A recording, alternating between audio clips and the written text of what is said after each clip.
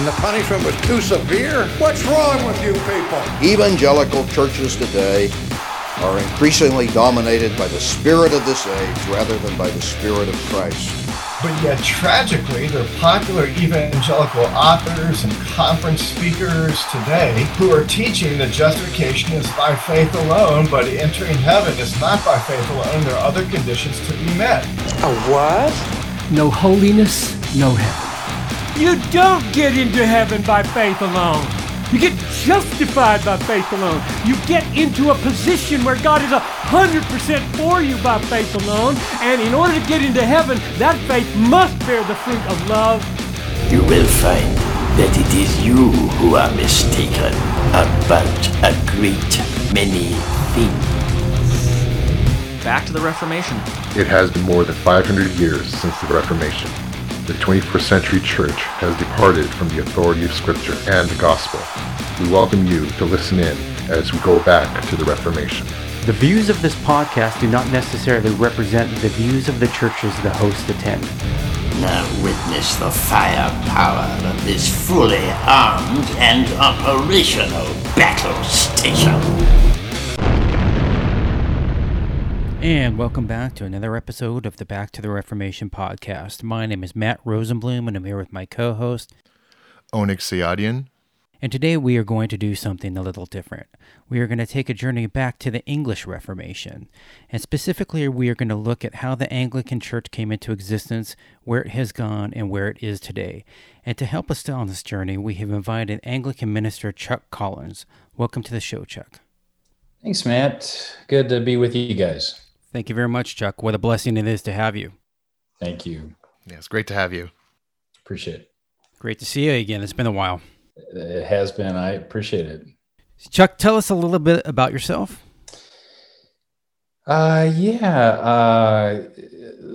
Came to Christ when I was 18 years old, and have struggled to walk with him for all of these years. I pastored churches in Texas, Florida, New Mexico, and back to Texas again. And back here in Houston, just north of Houston in Cypress, Texas, live with my wife. We've got 4 kids, 7 grandkids.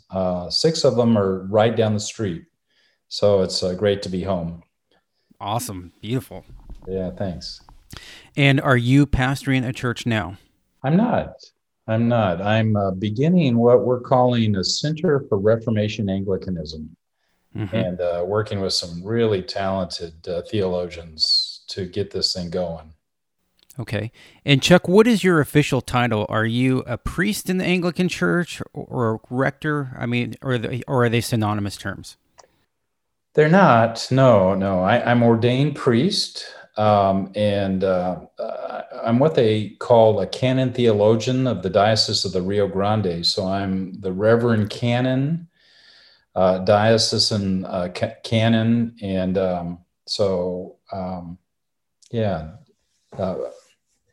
And what does that mean to our listeners? Probably absolutely nothing. Okay. and it probably shouldn't mean much. I have been a rector of a church. A rector is usually the priest in charge of a congregation. I've rectored 5 different churches, 40 years of ministry. My last rector position was a interim rector position at an Anglican church, ACNA church in Phoenix, Arizona. Matt, that's where you and I met personally. Right. And, so that was great. We were there for 5 years. Before that, I was in San Antonio for 10 years as rector of Christ Church Episcopal in San Antonio, Texas. Okay. And what is the ACNA? The Anglican Church in North America, about 15 years ago or so, they decided that the Episcopal Church had gone a different direction than what historic Anglicanism stands for.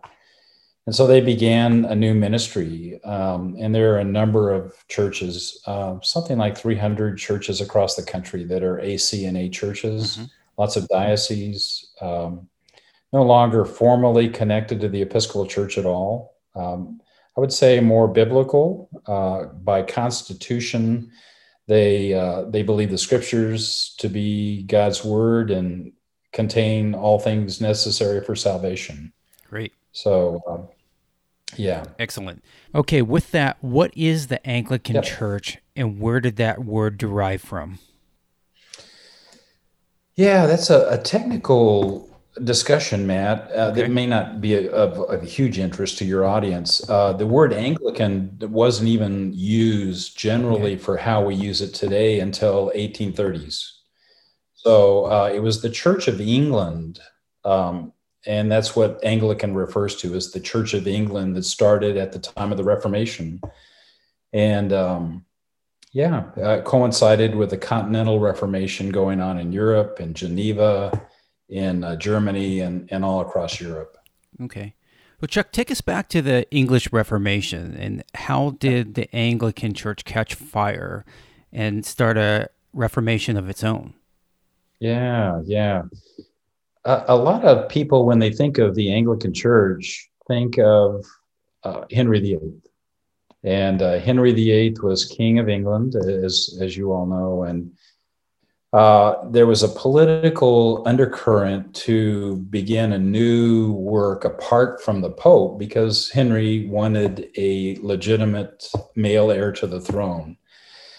But one of the things that I've written about pretty extensively is that the Church of England didn't start with Henry VIII, and we're not a product of Henry's doing by any means.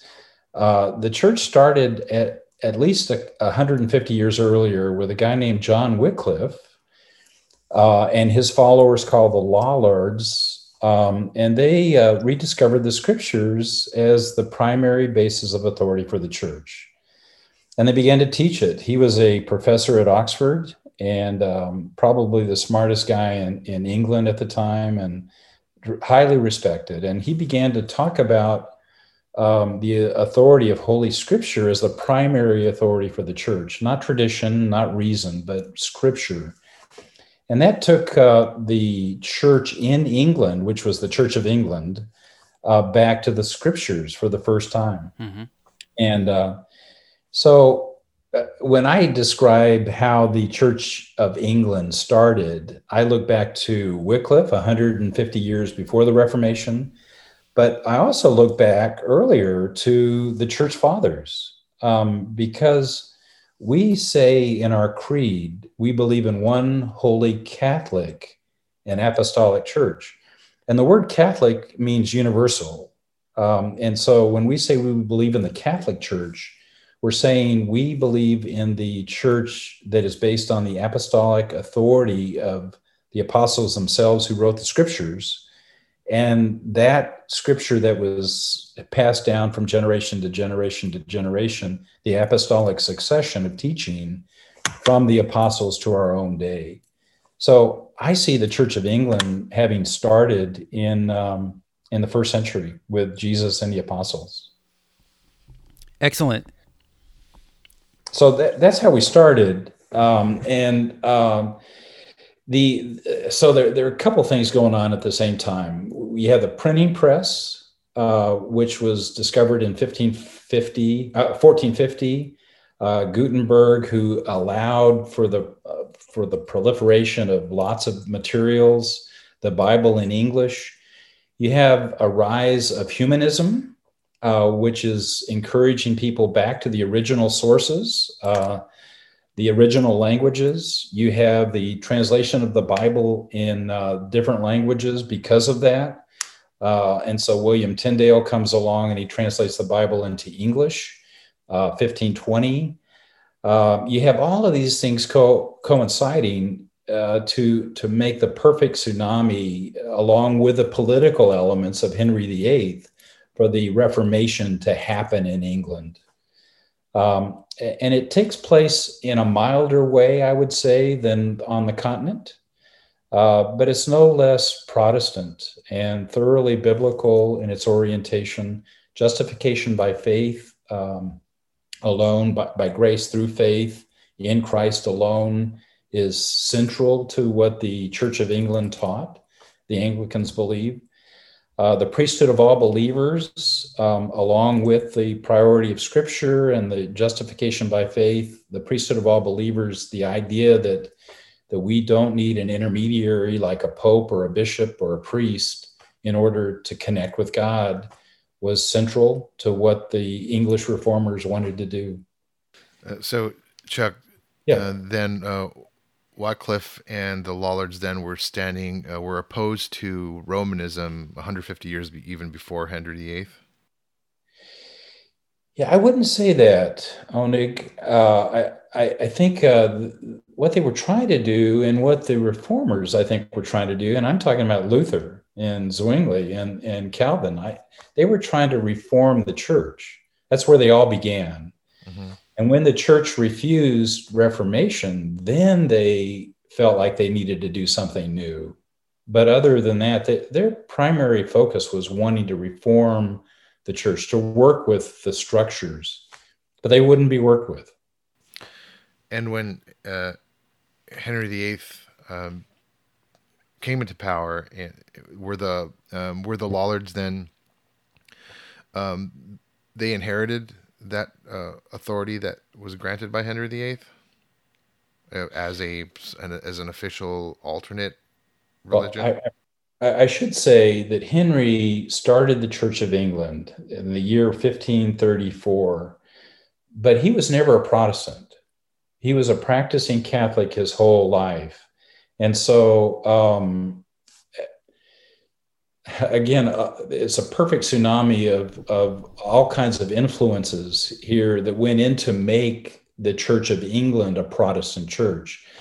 One of the first things Henry did was he appointed a guy named Thomas Cranmer to be his Archbishop of Canterbury. And so Thomas Cranmer, very influenced by the humanists who took people back to the scriptures, and also very influenced by the Lollards, which became a very Lutheran way of looking at the church. And Thomas Cranmer is the one who really defined Anglicanism, the Church of England's what we call formularies, the basic doctrines that are embedded in the documents of the church. Okay, so the reason why I'm asking is because in the education I received in regards to religious history, Henry VIII formed a Protestant church. So you're saying that's not entirely true? We're talking about a span of between 1534, when he broke away from Rome for personal, political, and theological reasons. The rise of states, and individualism became very prominent and a huge force in society. So he broke away from the Pope 1534. And I would say that the Church of England was defined Protestant between that point and 1549 with the publication of the First Book of Common Prayer by Thomas Cranmer. So Thomas Cranmer wrote 1549 Book of Common Prayer and 1552 Book of Common Prayer. 52 version is over the top, decidedly Protestant in its orientation. And not only that, let me mention that it's got sensitivity to the doctrine of justification by faith like no other liturgy that I know in Reformation churches. And also the law gospel dynamic is so clear in the Book of Common Prayer. You begin the service with the Decalogue, the Ten Commandments, which brings us to our knees. Who's been able to accomplish that, and brings us to the point where we have to confess our sin. So there's the confession of sin, and then the words, "Lord, have mercy." And then all of that leads to the sermon and the creed, which is the affirmation of what God did for us when we couldn't do it ourselves, fulfilling the law in our stead as our substitute.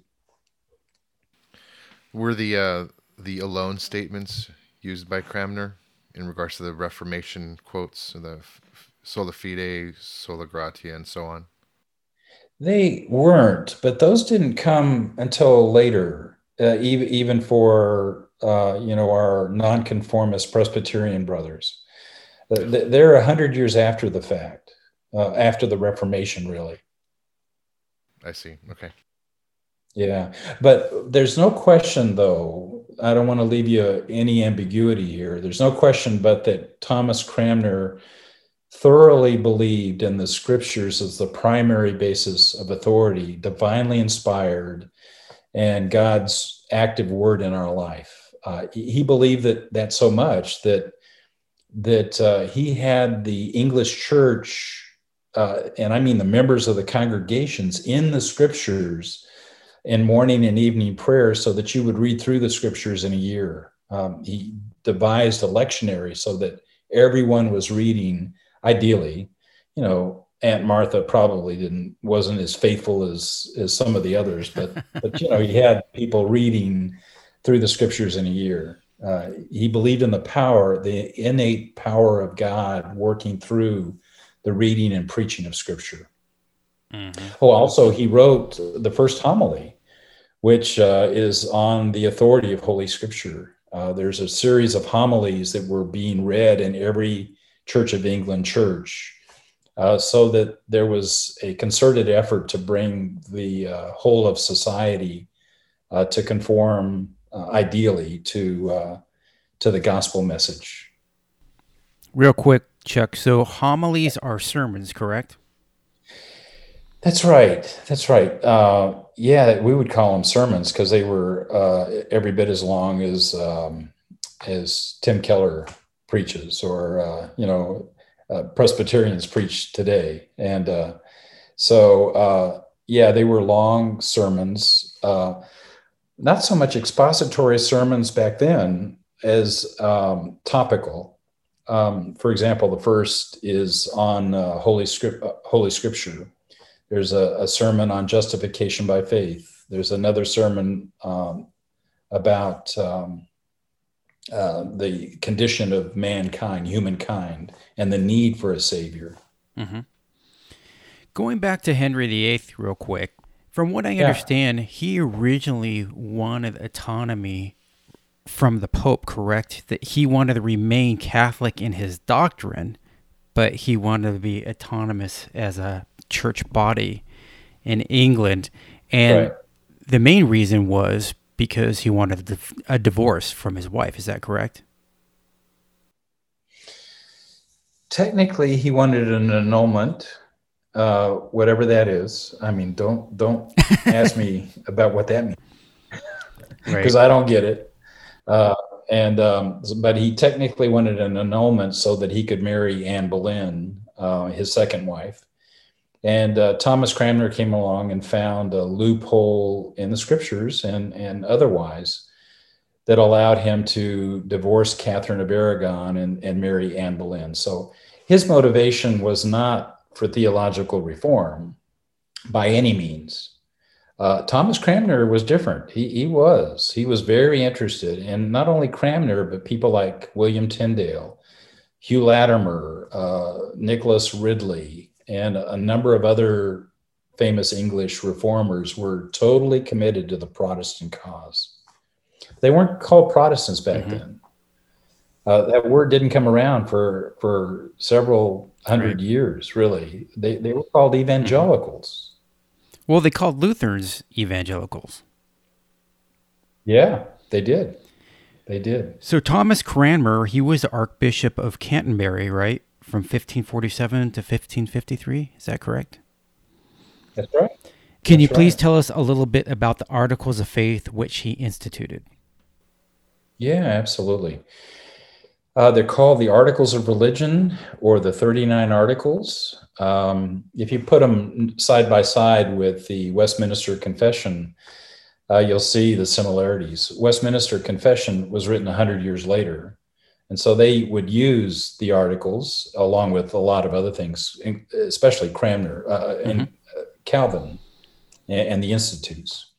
But so Cranmer in 1550 roughly wrote the Articles of Religion. They started out as 42 articles, and by 1571, when they were determined by Parliament to be the statement, the confession for the Church of England, they became 39 articles by that point. Several were combined and several were deleted and changed.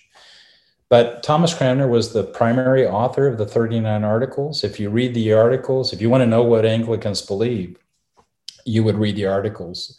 The articles were written at the same time as the other great confessions, Luther's Augsburg Confession, and with the same purpose in mind, to bring unity to the church and consistent teaching about what this church stands for. Is it true that there were originally 42 articles of faith instead of 39? That's right. Yeah. Thomas Cranmer wrote 42 about 1550. And by 1571, he was long dead. But by 1571, when they were approved by Parliament, there were 39 articles that were agreed to. Mm-hmm. And we understand today that the 39 articles are the ones that we look to as our confession. Sometimes people would say of Anglicans that they're not confessional, like you would say of Lutherans, they have an Augsburg Confession, or Presbyterians, they have the Westminster Confession. The same really is true historically for Anglicans. We have the 39 Articles of Religion, and I think we can look back today on those and say this is what the church authoritatively has taught, not only in the Reformation time, but in our own time as well. Okay.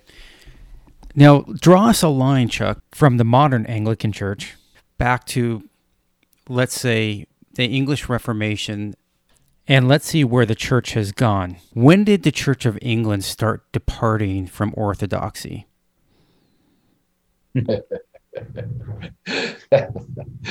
You're assuming that it has. Well, the Anglican Church in England has departed from basic orthodoxy, correct? Yeah, that's way too broad a statement for me. You think so? Man. Okay. I think there are some in the Church of England, in the church, the Anglican Church worldwide, many who have never departed from the Orthodox faith. The biblical foundations of our heritage. So right, I guess just for clarification, because like you're part of the ACNA, so obviously you're part of a very orthodox denomination. You haven't departed from basic orthodoxy that are in the historic creeds and confessions of the faith, but we do find a lot of liberalism entrenched in the English Church right now. Correct? Oh yeah, definitely. That's what I'm referring to. Yeah, but I think the broad statement that the Church of England has departed is not fair. Mm-hmm. I think there are a lot of really faithful, biblically oriented, grounded Anglicans still in the Church of England. Okay. So, but things did happen over the years, is what you're asking, I think. Right. Yeah, and so in my mind, here's how I describe it. We've got 500 years of history back to the Reformation. And in those 500 years, you have about 100 years with the settlement of Elizabeth after Henry, Edward VI, then Mary for 5 years, and then you have Elizabeth for 44 or 45 years. Elizabeth settled the church into what I understand are the formularies of Anglicanism. And that includes the Articles of Religion, the 39 Articles, a key formulary, a confession for what Anglicans believe. Secondly, the homilies, which are a series of 2 collections of homilies that were read in Church of England churches over and over again throughout the year and throughout the years, for a number of years, that formed the Church of England theologically. I mean, if you hear the same sermon every Pentecost or every Easter, you're going to be formed by that. And that's what was happening. We also have an ordinal, which is an ordination service for bishops, priests, and deacons. That is a formulary. And we also have the Book of Common Prayer. And we look back to the 1662 Book of Common Prayer as the foundational document that has defined us. So your question is, how did we get off track? My answer would be just simply, whenever we've lost sight of those formularies and what Anglicanism stands for at its base and grounding, we have lost sight of the priority of the gospel, justification by faith, those kinds of things. Historically, when that happened, it's a little hard to pinpoint because it's incremental. There's a guy named Jeremy Taylor, who a scholar by the name of Fitz Allison identifies as the guy who moved us from basically a Calvinistic understanding to a Arminian understanding of the faith. And so he came 150 years after the Reformation. That would be one big movement away. The Oxford movement back in the 1830s in England, Oxford, England, there was a number of scholars who began to rediscover the pre-Reformation church in England. And they began to acquire those understandings and those practices that were opposed to the Reformation understanding of the church and theology. That was a huge departure in my mind.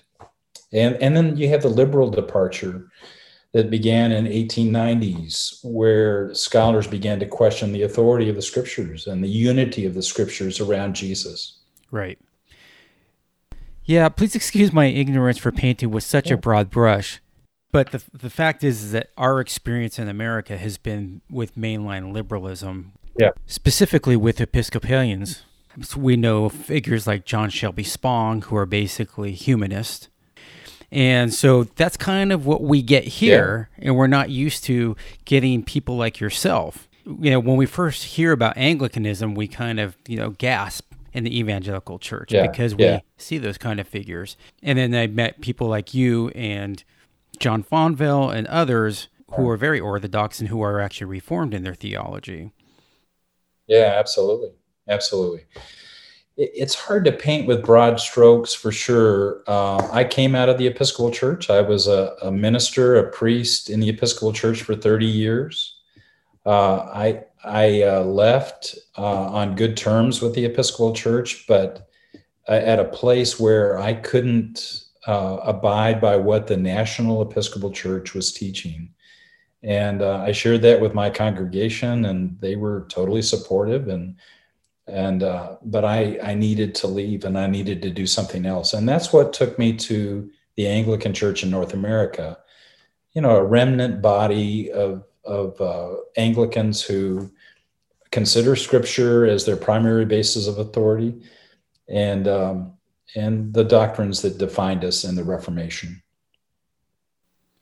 And a lot of people are not aware, but people like J.I. Packer and John R.W. Stott were Anglicans. Yeah, why wouldn't they know that, Matt? They should know that. I mean, they should. Dr. Packer was my theology professor, and he helped form me. Leon Morris, right? Some really great people over the years who have contributed to serious scholarship. R.T. France, I believe, is another one. I don't know that he's an Anglican. I think he is. Yeah, he could. Or he was. Could be. Yeah. But it's funny because what I discovered later on is looking at my bookshelf that some of my favorite authors turned out to be Anglican. Happens every time. Yeah. Yeah. It's kind of surprising. Yep. Was J.C. Ryles an Anglican? Yeah. He was the Bishop of Liverpool in the 1890s, and J.C. Ryle wrote lots of books behind me, and he's a remarkable evangelical Anglican. So, Chuck, the earliest Christians in our country, or to come to our country, specifically the Puritans, they were Anglicans, correct? Yeah, that's really a fascinating story, and I. Sorry to keep going on. No. Tell me if Please. if I'm overstepping, but the first people to actually land in America were before the Pilgrims, before Plymouth Rock and all of that. It was about 15 or 18 years before that, they landed in Jamestown. Mm-hmm. And there was a ship that landed, and the first thing they did was they had a chaplain who was an Anglican minister, priest, who celebrated Holy Communion with them in America. So this was 15 years before the Pilgrims landed in Plymouth. And so the first Americans, besides the Native Americans, were Anglican. So we want to claim this country for our own. That's interesting. Wow. Yeah, it's a fascinating story of Jamestown. Interesting. Pocahontas, brought to faith by an Anglican minister through Jamestown, and so fascinating. We're not talking about Elizabeth Warren. We're actually talking about the original Pocahontas. That's right. That's right. Yeah, thanks. Gosh, you've got to be careful how you talk these days, don't you? Yeah. Yeah, this is our last show, everybody. That's right. Yeah, I'm glad to contribute to this. So check out a question. You did mention that the Anglican Church does believe in this singular mediatory position of Jesus Christ, and he's the only mediator between God and man. And yet Anglicans are considered priests. You just mentioned they're priests. So for our listeners, can you explain what that means when they're identified as priests? Yeah, definitely. I think there's a lot of confusion around that. And the word that we would normally use, even in ACNA, in the Anglican Church in North America, would be presbyter rather than priest. But priest never has had the connotation in Anglican circles as an intermediary or a sacerdotal person between us and God that you would have to go through in order to reach God in some way. So even though we're called priests, the word that we would refer that to in the Greek would be presbyteros, which is presbyter, and in some circles that's the preferred title anyway. So, but we've never had the idea of a priest being necessary for us to engage with God in a very personal way. For example, I could say that even in the sacraments, it's God who acts in the sacraments and not the priest as the instrument of God's activity in people's lives. It's God who does the blessing of the bread and wine to make it for us the body and blood of Christ when we receive the grace of God in faith. Yeah. So the instrument then would be faith, not the priest. Exactly. Would you say that? Exactly. Just like Calvin. You know, one of the distinctions that your listeners might be interested in is the relationship between Luther and Calvin in Anglicanism. We are very much with Martin Luther on the basic core doctrines of the Reformation. Justification by grace through faith in Christ alone is very Lutheran, and Calvin obviously picked it up. I mean, it's central to what Calvin believed, but Luther was the first guy. And so the way we would describe it is that Luther had a profound impact through Tyndale, through a guy named Robert Barnes and other reformers in the Church of England, on Thomas Cranmer. And so Luther is critical to our understanding of what it means to be Anglican. But our sacramental theology is not Lutheran. We don't believe in a real presence like what Luther taught. We would be much closer to a Reformed understanding of the sacraments, whereby in the sacrament of baptism and Holy Communion, God works, he does his part, but unless that is received by faith into our hearts spiritually, it has no efficacy at all. And so I think we would be very much in line with John Calvin in terms of the sacraments. Understood. Thank you for that clarification. Yeah. Cranmer and John Calvin were actually friends, correct? They actually corresponded with one another, I believe. They did? They did. Yeah, they did correspond with one another. I don't think they were friends.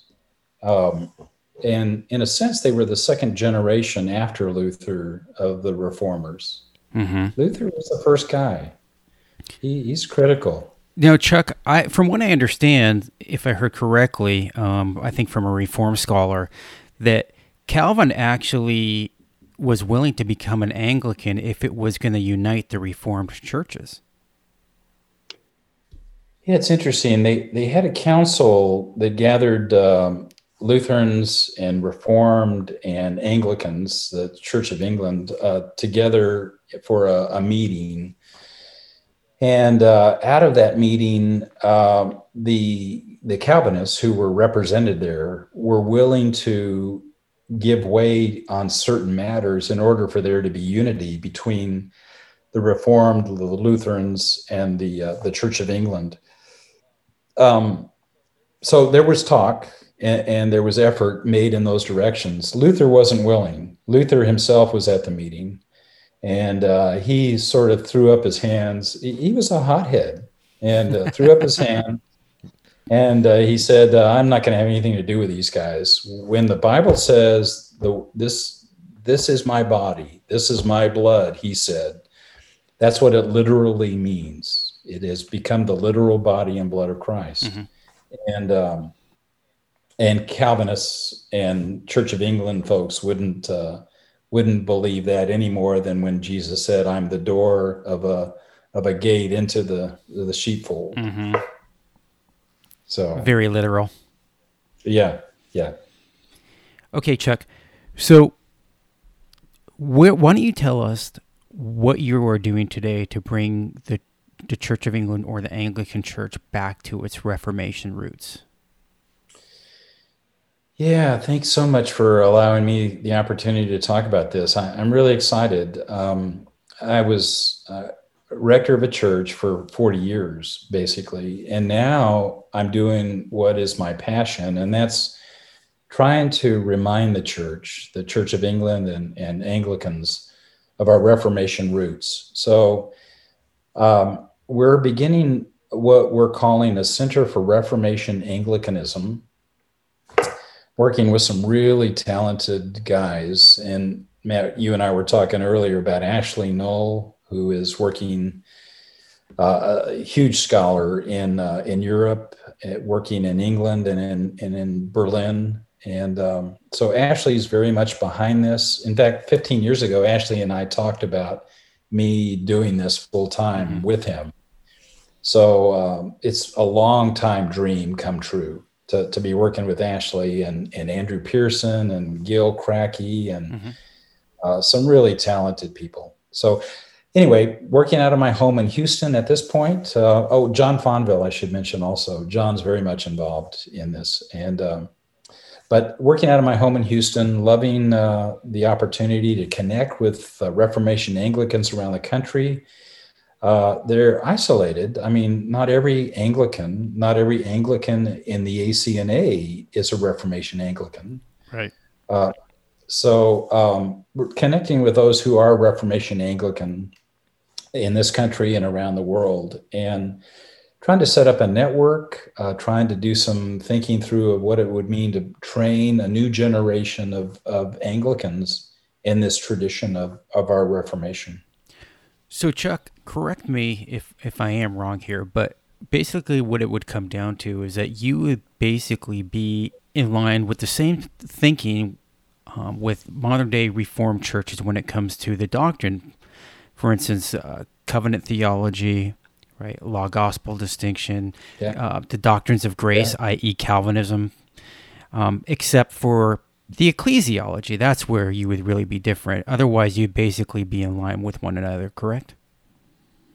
I would say that's right. Basically, we wouldn't talk about 5 points of Calvinism in the Church of England, But neither would the conformists who left the Church of England to start Presbyterianism.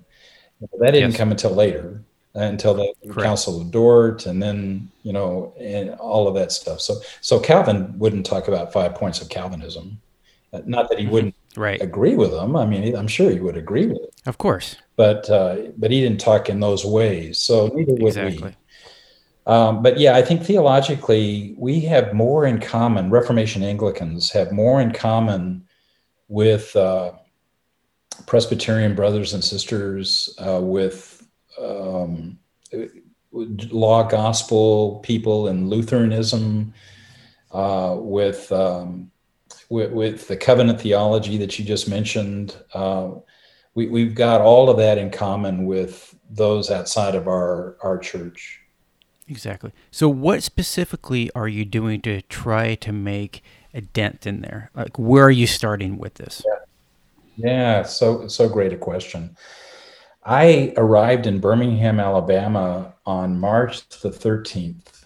And if you remember what was going on in our country in March, middle of March, COVID had just hit the fan. And it was unreal. The very day that it closed down the country, I arrived to do my new job. So what happened is I had to redefine what I was going to do for the next 3 months. And so I locked myself in an apartment, literally, and I wrote a book. It's at the publishers right now. It's called Cranmer's Church. And then the subtitle is Reformation Anglicanism Then and Now. And Andrew Pearson is writing the foreword to it. And and I've had huge help from Gerald Bray, who is a fantastic scholar at excellent. Beeson Seminary, Divinity School. Also Gil Crackey, who is a top-notch Cranmer scholar. Those guys have been a huge help. Fitz Allison, who is a father to me and a father to Reformation Anglicans in America, has been a huge help in helping me put this book together. So it should be out in the next 3 or 4 months. So that's a first effort. Also connecting with a team of advisors right now. Some of these guys that I've just mentioned to you, including John Fonville, are agreed to be advisors for me for this movement. So we're thinking about work on 3 different levels. One is a pastoral level to begin to pull together a collegial group of Reformation Anglicans around the country and be supportive of one another. If you're in Wyoming doing ministry in a little town, it's a pretty lonely place to be a Reformation Anglican. So we'd love to have conferences, Zoom calls, opportunities for people to hear from Ashley and people like Gillis Harp, who is at Grove City College, and others who have a heart for Reformation Anglicanism. So we'll do that on a pastoral level. The secondary level is we're beginning to talk with seminaries around the country and wanting to put together a seminary track for training Reformation Anglicanism, Anglicans for ministry, full-time ministry in the church. So possibly beginning with a doctorate ministry program attached to a seminary someplace. And all of this is going to take some money and some funding, and that's what we're beginning to work on. So that'd be the second level. And the third level is, we've got an Anglican center in Rome, but it's not Reformation Anglicanism. It's a liberal Anglo-Catholic expression of Anglicanism. Why not have a Anglican center in Wittenberg? And there's a huge library in Wittenberg, and be wonderful for to provide a place for sabbatical leave for serious Anglican students and others. And it'd be a great place to go on pilgrimage. You go to England, and then you go to Germany, and then on to the Holy Land. Maybe, I don't know. I'm just dreaming, but all kinds of thoughts in that regard. And love to have an Anglican presence in Wittenberg as well. Again, Luther's an important part of our ministry, as is John Calvin, in defining what Anglicans have historically believed. So besides Thomas Cranmer, those are probably the two main influences on the church. Yeah, Thomas Cranmer is key because he was the author of all the formularies, homilies, the Articles of Religion, the Ordinal, and the Book of Common Prayer. So he's key. There are other scholars throughout the centuries. Richard Hooker would be another one. John Jewell would be another one. Lancelot Andrews, another one. All of these, though, would have agreed with the basic principles of the Reformation: Scripture, justification by grace through faith, and the priesthood of all believers. Chuck, tell us a little bit about your departure from pietism. We've talked a little bit about that in the past, you and I personally. So tell the listeners a bit about that. Yeah, thanks. I'm just sorry that it took so long. I was a Christian for a long time. I came to know Christ in a place, in a church that said, if you're a Christian now, you got to do these certain things. You got to pray every day. You've got to go out and share the Bible. Dawson Trotman, you can't go to sleep tonight unless you've shared the gospel with someone. You got to do all of these things, and the list goes on and on. And so that's what I taught for years. I think I was able to grow churches because I'm a fairly likable guy. But I wasn't really preaching the gospel. I was preaching more, this is what you need to do to be a Christian.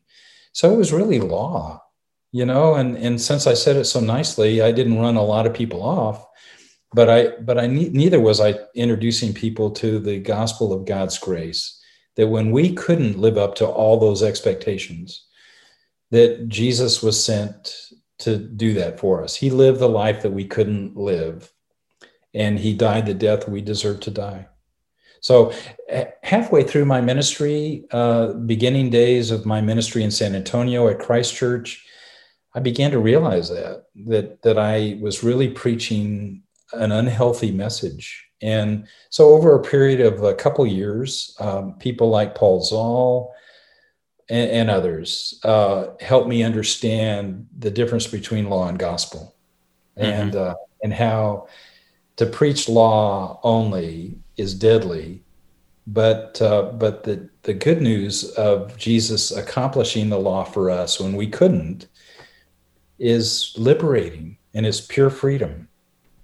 So it took way too many years for me to understand that.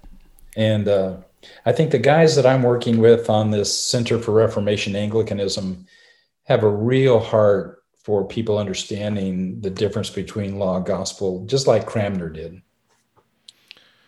Yeah, Chuck, I understand your point when you say it's liberating. Matt and I both have experienced that liberation as well since we've departed from the pietism. And to understand that Christ is not only your justification, he is your sanctification, and he's your all in all, and that is liberating, because it creates the assurance that you're always lacking when you're in pietism, because your heart, you're not truly giving your all, when that requirement is so high. So completely understand where you're coming from. How could you ever do enough? I mean, we never could do enough. And so hopefully that would drive us to despair and to Christ, who has accomplished it all for us. There's really no way that you can grow in Christ unless you're grounded in the gospel. That's the springboard for our growth. Yeah, I believe that. Yeah, I always like to see you have to grow in grace, not in guilt. Yeah. So it's that's liberating. Being under law teaching is only going to make you bitter and despair. That's all it's going to do. Yeah. I so believe that. And again, we see law and gospel in our liturgy. Not all of your listeners will like the word liturgy, but we have a liturgy as Anglicans. Well, we do. We love it. Yeah. And what we see Sunday after Sunday is law and gospel. And so if the preacher fails, that particular Sunday, you still get it. We still have the creed, and we'll get it next week. Just be patient with them. Oh. Well, that's a lot less pressure for an Anglican priest then. Well, yeah, it's on God, because if God is the inspirer of this word, and if we look to Him to inspire people's hearts to listen to it, to hear it, then that's life changing every time, I think. Yeah, I've also heard the understanding that in the sacraments that it's God serving His people. Is that the same type of understanding in the Anglican Church? Yeah, I believe that. I believe that. I'm not sure we'd put it in exactly those terms, but that's exactly what we believe. Chuck, real quick, can you please explain the Anglican view of the sacraments? This is Calvin's view, obviously, and I would like the audience to really know about your view of the sacraments, because it is really the Reformed view. Yeah. A lot of people look at the Eucharistic language and they think it's Roman Catholic. So can you give us the view of the Anglican Church? Sure. What I see is it's a balance between Roman Catholic and Zwingli. And Zwingli would say it's a symbol, it's a symbolic meal, it's a memorial meal of what happened at the Last Supper and Jesus' death and resurrection. And so it doesn't have any particular efficacy or effectiveness in people's lives that's present. Roman Catholics would say that you get Christ in the bread and wine of the sacrament. I think Calvin and Cranmer would say that God communicates His grace to us in the sacrament. We don't know how. We know that in the bread and the wine, as we receive it, that in that interaction, God's grace is communicated, so that a sacrament takes the giving of the gift and the receiving of the gift in order for it to be effective in our lives. And so if grace is given in the sacrament, then by faith, we accept God's grace, His mercy, His grace, all that He is again, and we're renewed in our relationship with Christ. So it's a spiritual presence. It's not a real presence in bread and wine. That makes us different from Lutherans and Roman Catholics. And it's a presence that is in us, not localized on an altar in bread and wine someplace. Right. He comes to live inside of us, and that's His passion. I think that's God's passion. Like you said, He's communicating His grace. He's not infusing it. Yeah, he is. That's right. He doesn't make us receive His grace. I mean, that's by faith. Exactly. And that itself is a gift, right? That's correct. So, something happens in Holy Communion that is much more than just symbolic meal. I think God really does give Himself to us in the sacraments, that these are God-ordained instruments. But unless that grace is received by faith, we don't benefit from the renewing presence of the Holy Spirit that can come through the sacraments. And it seems that that's the very reason there is a warning in Scripture to people before they take the Eucharist, because it is more than just a memorial. Yeah, definitely. Okay. Chuck, why don't you tell us a little bit about the direction of the Anglican Church in its current day, where it's heading, where you see it's heading, the differences between, for instance, the ACNA and other Anglican Church denominations? Sure. Yeah, we've touched a little bit on this, but I'm happy to share some thoughts. Do you all know that the Anglican Church communion worldwide is the third largest denomination? Right. So I said denomination. So you still consider yourself one denomination? I guess I don't consider myself in communion really with the Episcopal Church. Mm-hmm. Constitutionally, I'm at a very different place from the Episcopal Church. Right. So I'm happy to be an Anglican, and right. And so happy to be in ACNA, but happy to be working with Episcopalians still who have a heart for Reformation Anglicanism. See, they're still fighting the battles that I fought for 30 years. And I give them credit. They're faithful to our formularies. They're faithful to the authority of Scripture. And I just give them a lot of credit. Who knows what's going to happen in 5 years or 10 years from now?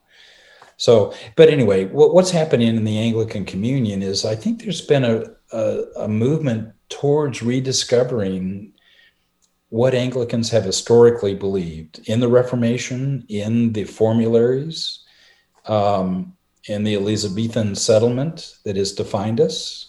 And so it's a movement back towards our roots as Anglicans. And I see that all over the world. Real quick, what do you mean by Elizabethan? Oh, yeah, thanks. Elizabeth was the Queen of England for 44 years after Henry, Edward VI, Mary, and then Elizabeth for a long span of time. And in her long span as queen is when the church settled into recognizing the formularies that define the Protestant nature of Anglicanism. Okay. And you have differences within even the ACNA. You have people like yourself who are Reformation Anglicans, and then you have people who are more mainline evangelical, and then you have Anglo-Catholics, right? Yeah, there's a smorgasbord. You go up to a buffet table, and I like green olives, but I don't like black olives. So I'll take the green olives kind of approach, and we're Americans, so we can choose a blue car over a red car, that kind of thing. Uh-huh. So we have the same thing in Anglicanism, even in ACNA. And so what my passion is to remind ACNA and also Episcopalians that we have certain inviolable core values that come from our Reformation that we want to hang on to, and they should define us. And so there may be differences in the way some people worship. Some might use guitars, some might use organs, some might use both. Those things are secondary to the primary understanding that this is what Anglicans have historically believed. So there are people who I think in ACNA are off track, who are teaching a different kind of religion than what I'm talking about. So there are soteriological differences. There are. But that's because we've wandered away. We've nibbled ourselves away from the core values that define us. And don't you see that in Presbyterian churches? Oh, yeah. I mean, you have debates going on in Reformed churches all the time. There is no monolithic movement within any denomination. Yeah. Well, I like to think of Reformation Anglicanism as a steady grounding for anything else we might want to do liturgically or ecclesiastically. We may have different approaches to evangelism, for example, or to the way the church is structured. Those things are secondary to the foundational documents that have defined what we believe. And whenever we get away from that, we move from a steady foundation. So you see diversity. You may go to an Anglican church that preaches law, gospel distinction, like what we're talking about, and they have a sense of the covenant theology that has defined us from the Reformation.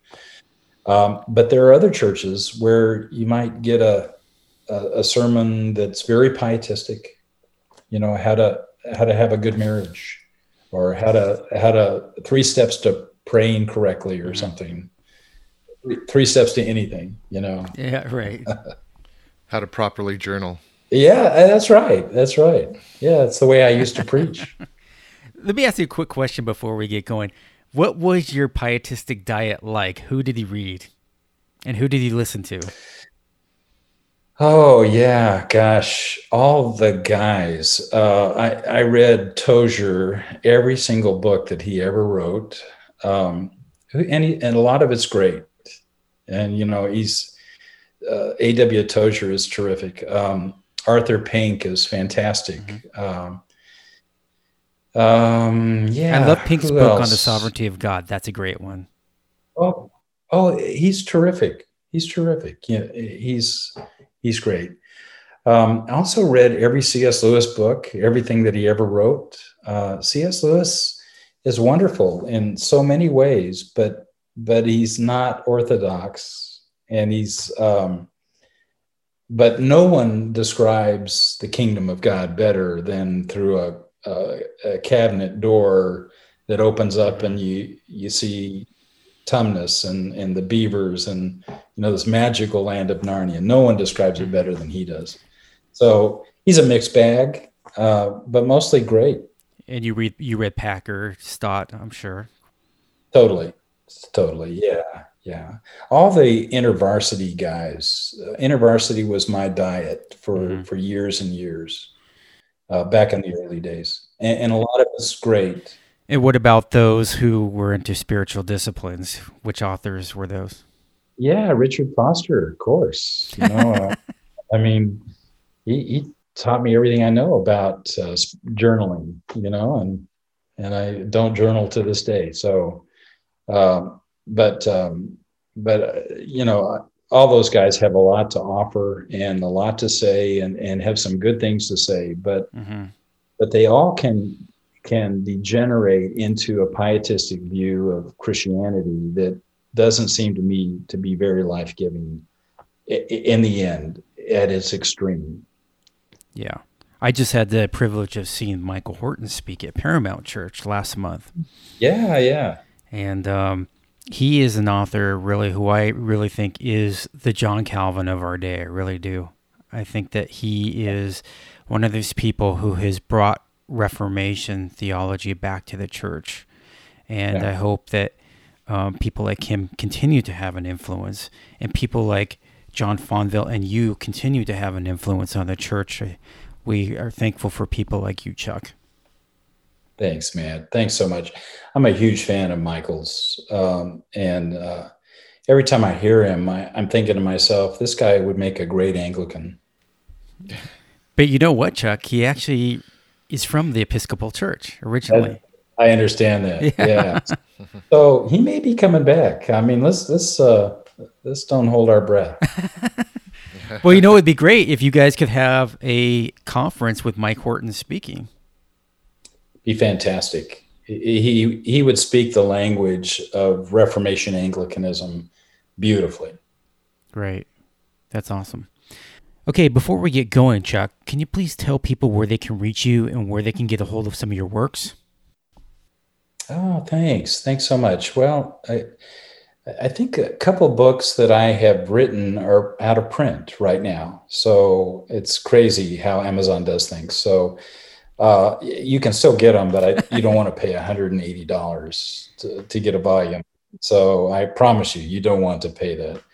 A new book coming out in the next 6 months. It will be called Cranmer's Church, and would love for people to go to Amazon and grab a hold of it. It's a good book, and it's good because others help write it. And so I would encourage them to do that. I could be reached here in my office, surrounded by Michael Horton books and other things. And so people could reach me at my email, chuckc.sa gmail.com. And, I'm also on Facebook, and I'd be glad to talk with people on Facebook. I always benefit from your posts. Thanks. Chuck, you need to send out an email to those who want to subscribe daily and get those posts in their email. I will do that. I will.